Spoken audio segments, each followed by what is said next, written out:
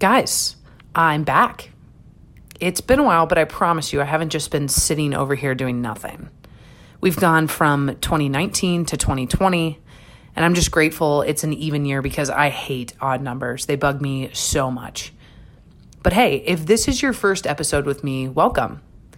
My name's Hannah Mooney, and I'm a runner. And that's new for me to say, but it's true. It took me a couple times for me to practice saying it, but yes, I am a runner. Now, you might be wondering, why do we care if you're a runner? Well, hear me out. So I started the Body of Work podcast back in 2019 as a response to a client I was training at a local DC studio. We were discussing why she was having a difficult time reaching her goals, and after a bit, she turns to me and says, "I know you wouldn't understand. This is easy for you, but it's not easy for me." Oh, hell no. Some of you have heard that story before, but only in the context of why I started the podcast. It's more important, though, to know why it bothered me so much and how far back that goes for me. It's why I'm doing this entire season in the first place. So let me tell you. I grew up the child of two athletically inclined parents, a mom who was a rock star tennis player and still is at nearly 60, and a dad who played football in college and is naturally very athletic. So I was encouraged to play sports growing up like most little kids. I tried soccer and it didn't go very well because, frankly, guys, a game where you have to go run back and forth was awful to me, and I wasn't any good, and I didn't want to run. That was a theme of my childhood, so I didn't. I'd sit in the grass and be like, nah, I'm not running. My coach would say, "Hannah, let's go." And I'd say, "No, I'm going to sit right here." As I got older, I started to play softball and volleyball because you only have to go so far when you run, and I was actually pretty fast. I was just chubby. Ask anyone who knew me in grade school or middle school, but it was a huge part of who I was. I was bullied a lot, and I was really self-conscious, but I was actually pretty decent at both sports. I leaned in on softball over volleyball in high school and played until I was cut my junior year. And on principle, I just really didn't want to play anymore. I had lost the love for the sport because of the politics of it.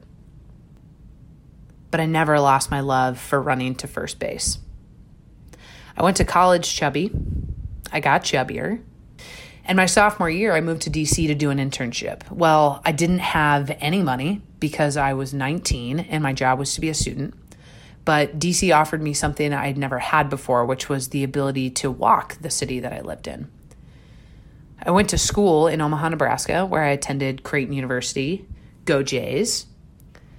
But walking to and fro wasn't really a thing. Campus was big, but it wasn't that big.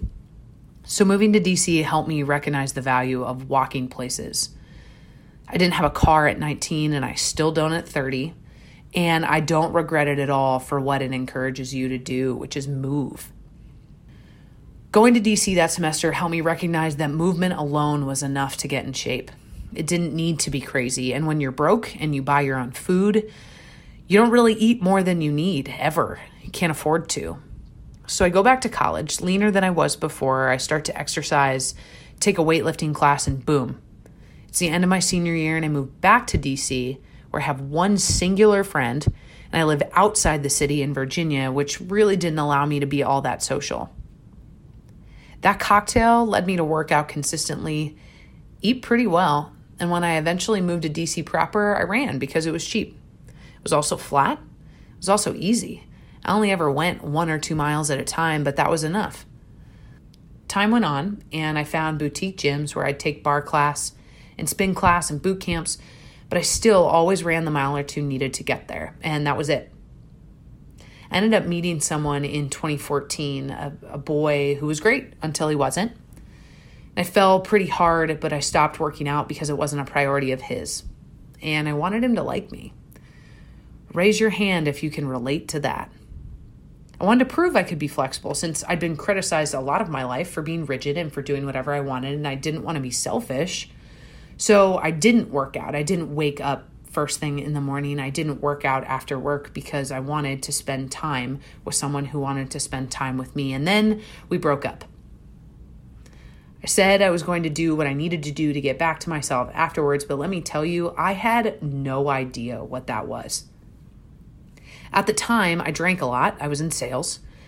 I was always out on the town talking to people because I was 25, but I had great friends who were so much fun, and I had a job that was a lot of work. But at the end of the day, I could just work hard and play even harder, and that was okay. And so when I sat in a pew at my grandma's funeral in 2015, the grandmother that I had been so close with, who I'd always wanted to come to my wedding, and now that was never going to happen, I sat there and I asked myself a question that I can still hear me asking today. If someone met you now, would they like you? What would they like about you? Would you be worth ending up with? Now, I don't know where that came from, but it hit me like a Mack truck. And I stopped drinking. I cut things out of my life that were making me feel like trash, from food to people to plans to types of work, and I honed in on who I was. I went back to the things that I loved. I loved music, so I listened to more of it. I went to concerts. I started going to church because even though I grew up in the church, I'd never felt connected, and I felt so alone in DC, even though I had millions of people around me all the time. But I didn't want to feel so empty like I did on the inside. I looked for a job, a new one, because mine, while great, was drowning me, and I started teaching cycling. And from there, I got a new job, and I found a church that I loved, and I met friends that were great for me alongside the friends that had stayed great for me, and I didn't really date. And I went to bed early, and I drank my water, and then I taught Pilates. And all of that together came together, and I was new. I was a new person. But what I realized is that it was only up to me to make me better. And from then on, I decided I was always going to be the best version of myself that I could be, but that was up to me. Not everyone can listen to the voice that asks them to be more of themselves in quiet moments. I had to, though, because I knew I wanted to get myself back. Flash forward to teaching and taking and coaching, I tear my meniscus and rehabbed it without surgery. I bounced back from that because I was strong from before and fairly fit, and thought, I can do hard things because this was really fucking hard. And if I can do this, I can do anything. So in 2019, after years of rehab and PT and slowing down, but not running as much at all, not even short distances, I was in the throes of a strength training funk where I thought to myself, who am I? Why am I even doing this? Who even cares? Why do I not care? I'd been doing the same type of programming for a few years, and while it worked for me from a maintenance standpoint, I hadn't been proud of myself in a really long time. Discipline was a muscle I hadn't worked, and it pissed me off. So I hopped on a treadmill during a class in the last fall, alongside a coworker who is notorious for her work effort on a treadmill. We get done with class, and she asked me how it went, and I said, I'd rather be on the floor twice than run again. And friends, she goes, well, we all know you're not a runner. Oh my God, did that piss me the fuck off. But it wasn't her. It wasn't even the way she said it. I adore this girl. I have zero issues with her. All she did was spark something inside me that went ballistic. An insecurity I'd had forever that I didn't even know was raging beneath the surface. I had run before, but all my life I had said I wasn't a runner. And you know why? Because runners don't have the legs I did. The big kind. The strong kind, but the kind of fluffy kind too. As a softball player, I could get away with it. They had those legs, so could I. Same with volleyball. But runners? No, they were different. They were lean and they were thin, and I wasn't. So saying I wasn't a runner was an easy way to get out of running. I didn't like it, therefore I didn't do it. But when my coworker said what she said to me, I came home and I called my fiance, who was on the road at the time for work, and he asked me how my workout was, and I told him the story. And this is why I'm marrying him in March. Because he said to me, babe, why do you like running? And I said, I just don't. And he said, you don't ever do it. And it hit me. I needed a better reason than I didn't like it. So I dug deep before I went to bed that night and I realized, what the fuck though? I don't like running because I'm not good at running. And what was that? Who does that? I don't do that. When I'm not good at something, I get better. I don't throw in the towel. Who I am today, I don't operate like that. So what is this excuse train I've been riding for years when it comes to running? What was that exposing in me? I'll tell you. I was pretty fucking insecure with something that is rooted way deeper than running. It had to do with how I saw my body. I chose my path, health-wise at least, based on what I believed my body was built for, which is lifting. A torn knee, big legs, strong core, strong arms, broad shoulders. That's not a runner's body, so why would I run? I woke up that next morning and thought long and hard about what types of excuses I'm making for myself. Which ones stuck? Which ones made me feel weak? Which ones made me wildly uncomfortable because they were the foundation of a bullshit story I've been telling myself for years, one that I was actively feeding. On a drive in the Virginia countryside, a weekend in early October, I told my fiance that I was running a marathon before our wedding. I know what you're thinking. A marathon? What the fuck though, Hannah? But he asked me why, and I told him. I want to work a muscle I haven't worked in years. Discipline. I was craving structure and focus. Planning a wedding for some people is that kind of structure and focus. It's cathartic. It's exciting.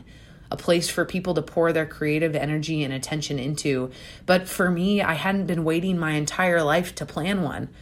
I plan enough stuff at work. Why would I do it here?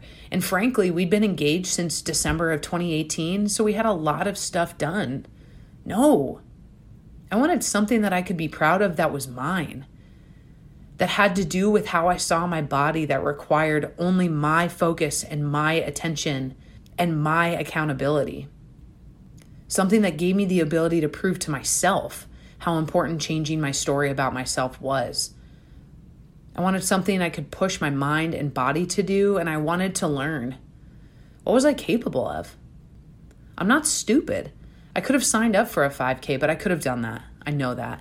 I could have signed up for a half marathon, and frankly, I know I could have done that too. But a marathon? A full one? I straight up wasn't sure.